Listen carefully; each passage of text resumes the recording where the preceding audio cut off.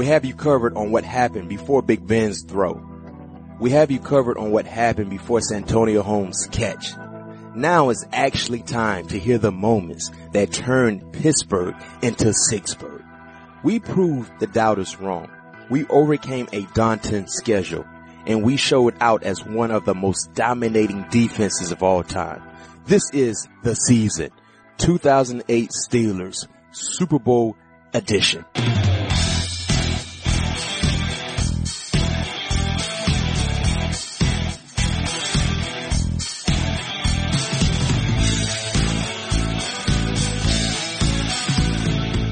Welcome, Steelers Nation. I am Bryant McFadden, your host and cornerback on the 2008 Pittsburgh Steelers. On this podcast, I have revisited our Super Bowl run from a decade ago with former teammates, coaches, delivering you behind-the-scenes insights and memories on the biggest plays and personalities from that memorable season. This is the final installment as we finally arrive at Super Bowl XLIII. This is part 2 of our Super Bowl special. If you missed part 1, scroll back in your feed to catch up on all the hype leading to the game, plus a first half breakdown. On this episode, we'll cover the second half and the aftermath of the Steelers' victory. In case you missed the last episode, this Super Bowl podcast will sound a little bit different. They won't feature a singular guest, but rather a collection of Steeler players, coaches, Cardinals, and media members. We'll discuss everything from February 1st, 2009 in Tampa, Florida, the night we hosted the Sticky Lombardi.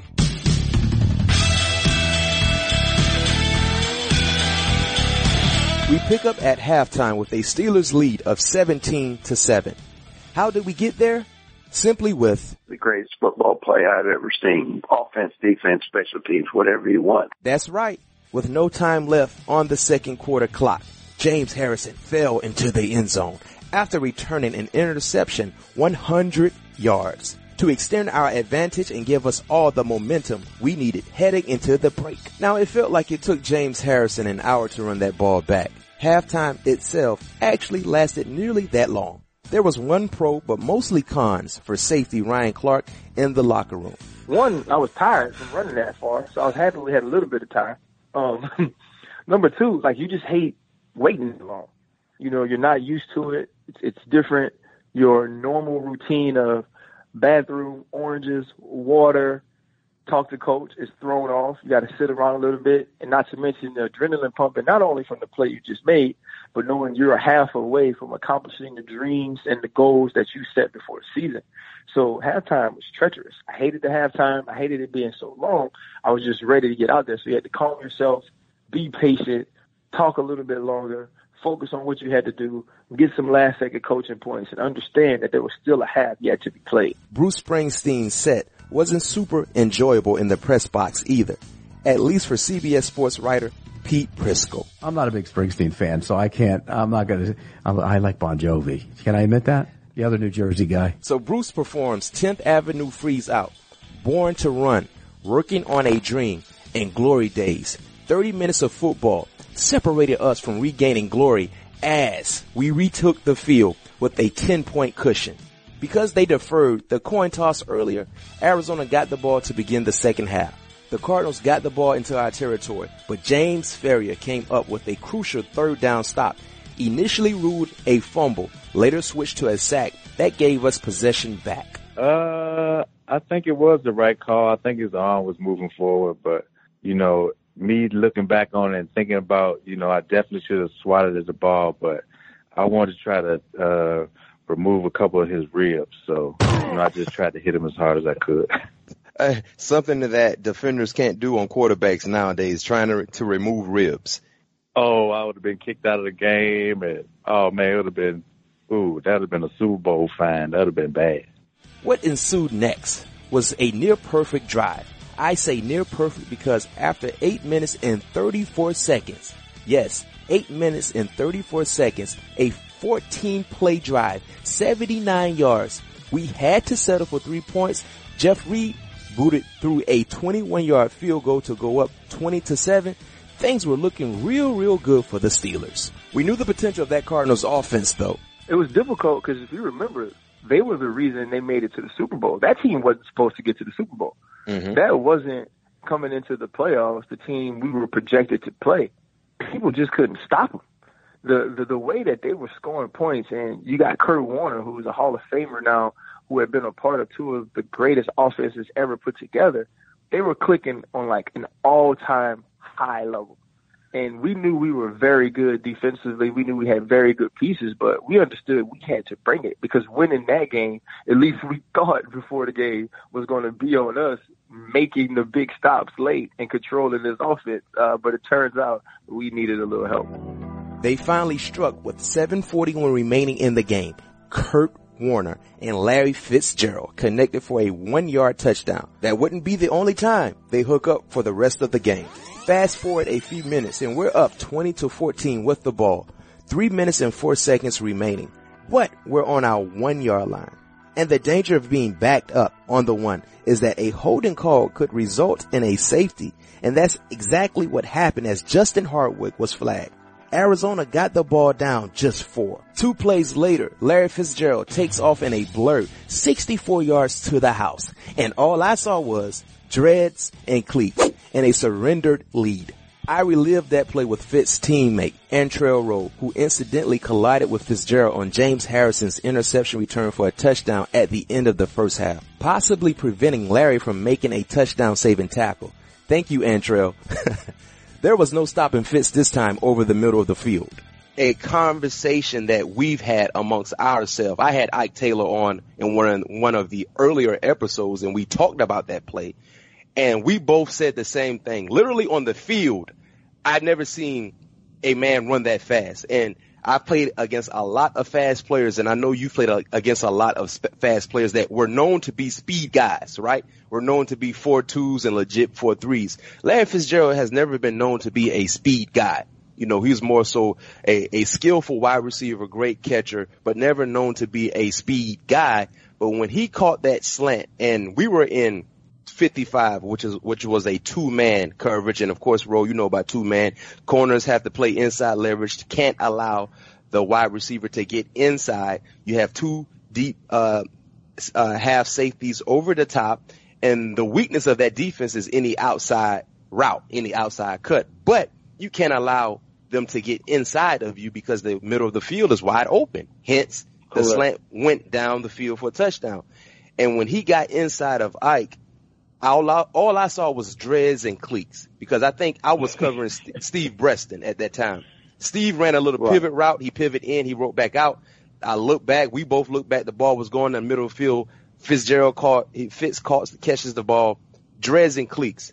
So when you saw that play, knowing you needed a huge play to get back into the ball game, what was going through your mind on that great executed play by Kurt Warner and Larry Fitz? Man, I was ecstatic, you know, at that moment. I just kept screaming, yes, yes. And to be honest with you, you know, we all wanted that game. And I can't say one person wanted it more than the other, but I can say that one particular individual wanted it more than the other, and that's Larry Fitzgerald.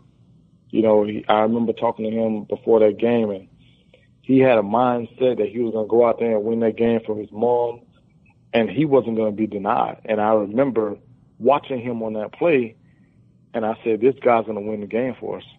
I don't know how, but he's going to win the game for us single-handedly. And that's what I remember thinking through the course of that play when I saw this man split the defense, as you said, and run away from a 4-3 Troy Polamalu. Like, literally made Troy shut it down. And we know that Troy can run. We all know that Troy can run.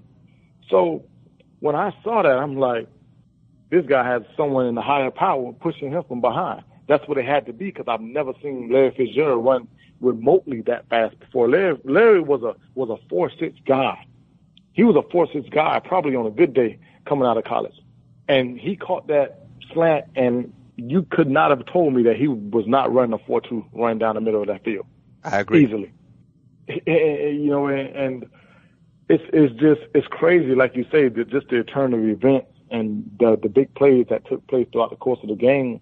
That's how the game was determined. That's how the game was won. I don't think it was just between those white lines. I think it's because of the big plays that happened throughout the course of the game. Luckily, we had a big play left, but linebacker James Ferrier thought it may have been the moment where he lost out on a rank. Yeah, I mean, you playing, inside. No, don't let your guy inside. Ike, Larry Fitzgerald just ran a quick in route. What do you call it? I think it was a slant. A slant, quick slant, and it looked like the Red Sea had parted. And I just remember looking back. And just seeing nobody on the field from any angle that was going to catch that man. And I just saw my Super Bowl dreams go up in smoke and Larry Foote's back pocket. I mean, Larry Fitzgerald's back pocket. And Fitz was never considered to be a speed demon, but I don't know if I ever saw an individual run as fast as he was running at that time. Like you said, it's almost like the Red Sea parted. He looked like the same boat, man, and it was just nobody. I didn't see it, man. It was just a scary look. It was a scary look. A scary sight for Steeler fans to look at the scoreboard, seeing us down 23-20 with 2:47 remaining. Offensive coordinator Bruce Arians was worrying about his offense's health. Immediately look at the clock. I think it was 2:30, something like that. And we had a couple of timeouts and get all that information. The guys were pumped on the sideline. And, people didn't realize, though, at the time, we only had two viable receivers in the game. Hines was dead. I mean, his knee was shot. He was like a decoy at best. Nate Washington had separated his shoulder early in the game. Santonio Holmes and Heath Miller were really our only two viable receivers. There were no such concerns or lack of confidence in Ben, but rather a simple message for the fifth-year quarterback. They were built for this. Go get them. Don't be afraid. And suddenly it became the Big Ben and Santonio Holmes show. Once they hit Holmes in the middle of the field, remember they hit him on like a long play in the middle of the field that kind of got him going on that drive. Then I said, okay, this is going to get really interesting. Pete Prisco is referencing the 40-yard strike to Santonio down to the Cardinals' 6. That came after two previous completions from Big Ben to Tone for 27 yards. Yeah, we started that drive. First play, we get a holding penalty, so we got to go 92 yards.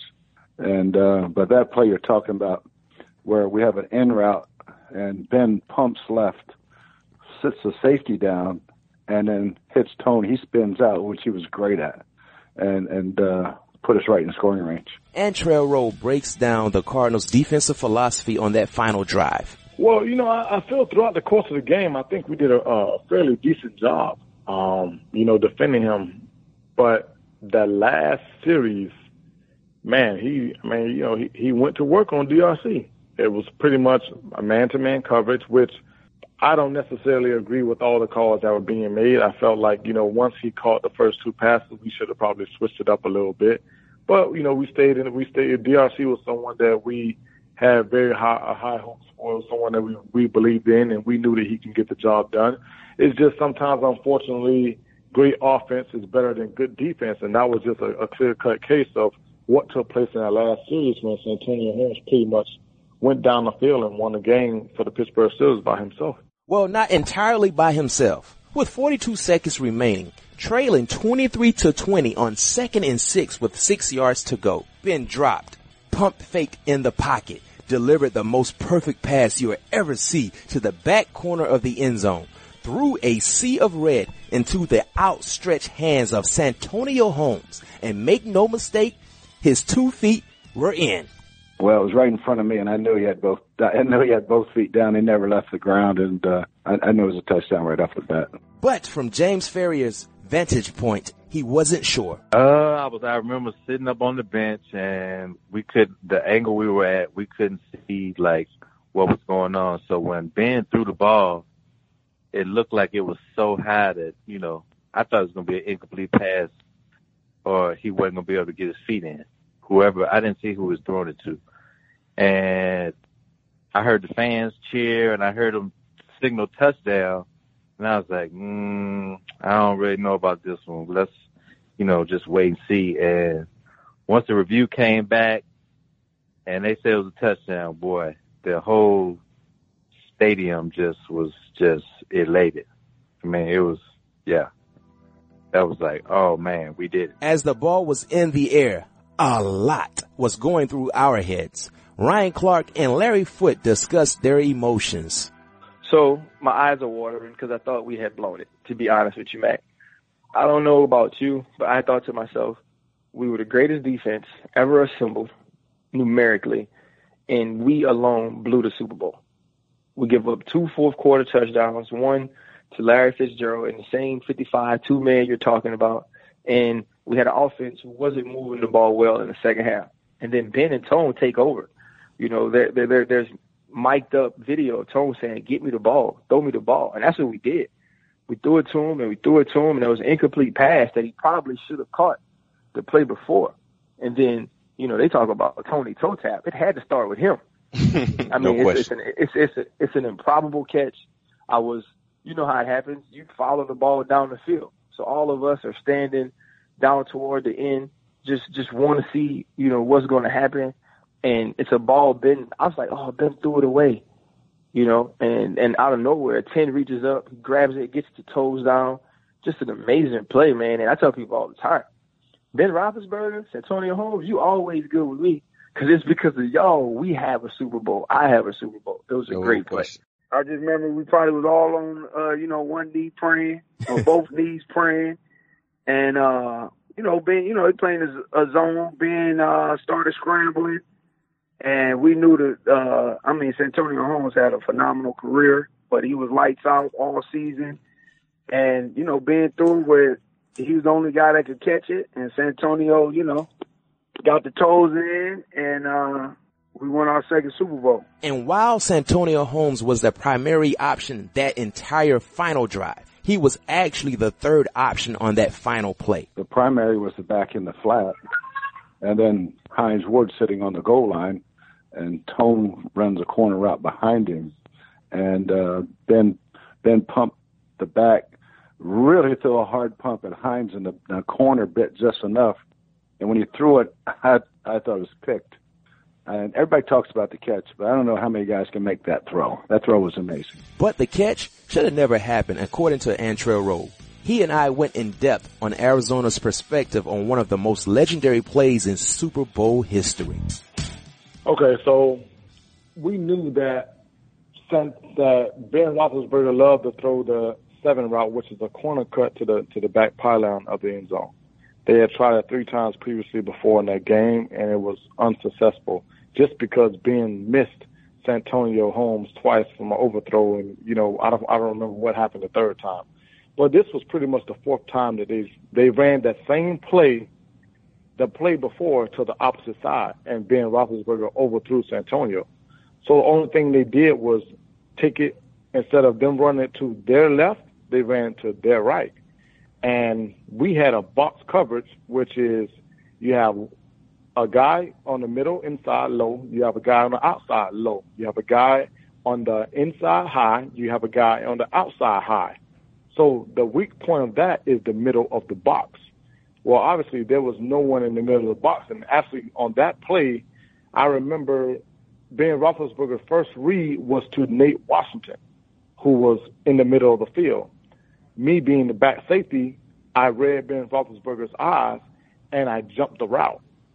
Nate Washington fell, and I remember the only thing I thought was money time. I just knew that he was throwing that ball was going to be an interception because Nate Washington had fallen. So Ben gathers himself up, as the big Ben we all know, and scrambles out to the right and literally just throws the best pass of his lifetime to Santonio Holmes in the corner of the end zone. We had Ralph Brown, who was on the bottom right corner. You had DRC, who was in the back left corner, who was playing high. You have Francisco, that was in the top inside. The ball was thrown to the back pylon on the outside, which is where DRC was supposed to be. When Ben Roethlisberger scrambled to his right, then came to launch the football, DRC jumped the guy in the flat, and we already had Ralph Brown there. So when he jumped the guy in the flat, it left Santonio Holmes wide open. And Francisco made an amazing attempt to try to go over there and disrupt the play and break up the pass. But obviously, we all know what took place. He got there just a second too late. But it was not his responsibility. that responsibility was DRC's, and he owns it, and he admits it, and he understands it. It helped him grow later for moments that he would then have to face later in his career.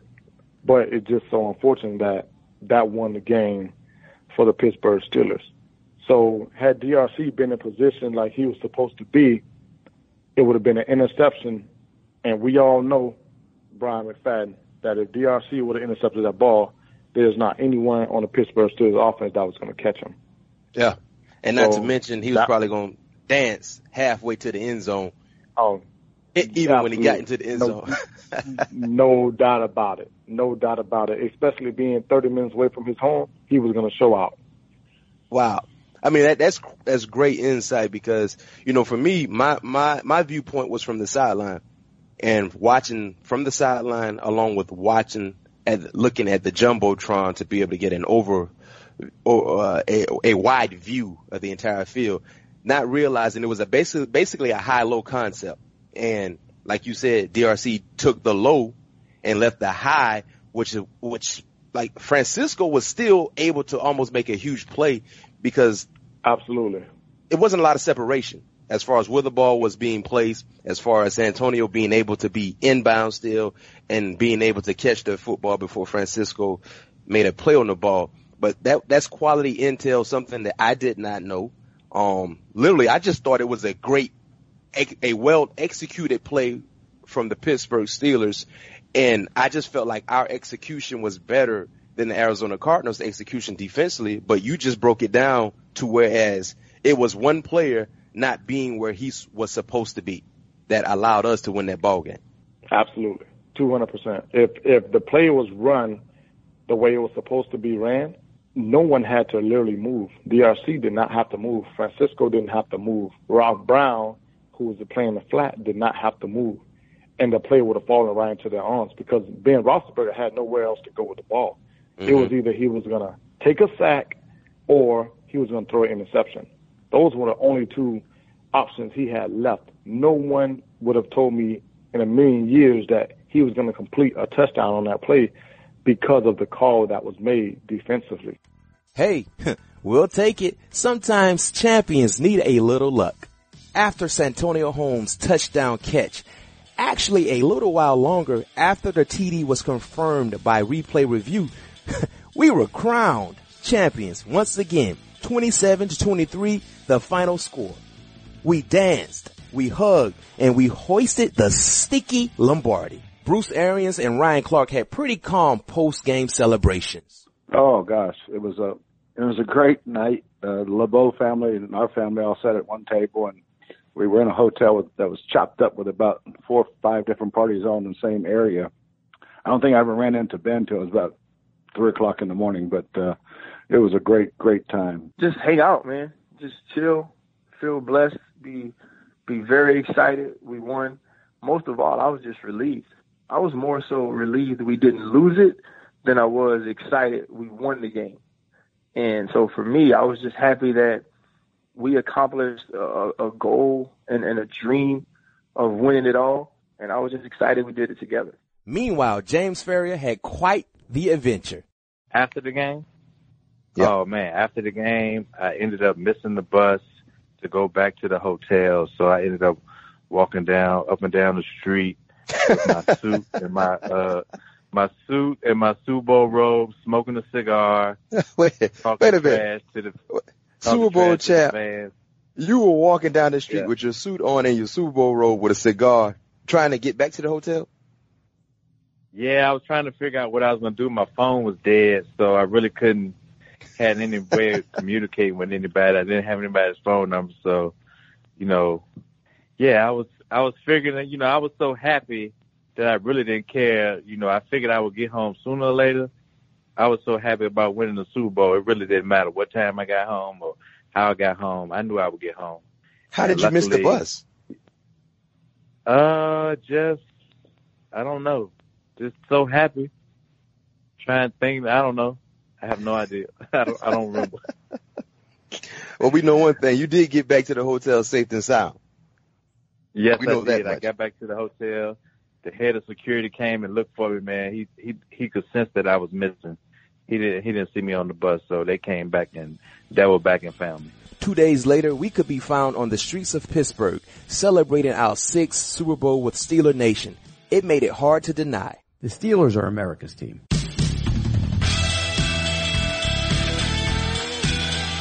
Thank you, Steeler Nation and football fans, for tuning in to the season 2008 Steelers. It's taking a trip back in time 10 years ago and reliving some details that I vividly remember and some that I completely forgot about. And a very special thanks to all my guests this season, including Ike Taylor, Hines Ward, Lamar Woodley, Dick LeBeau, Deshae Townsend, Nate Washington, Larry Foote, Tyrone Carter, James Ferrier, Ryan Clark, Heath Miller, Bruce Arians, Antrell Rowe, and Pete Prisco. If you enjoyed the podcast, please go to Apple Podcasts and give us a 5-star rating. Even though our recap is over, stay subscribed to this feed for bonus episodes that could be released in the near future, or even potential new seasons. You can find us on Apple Podcasts, Stitcher, and other podcast platforms. This is Bryant McFadden, B-Mac, signing off.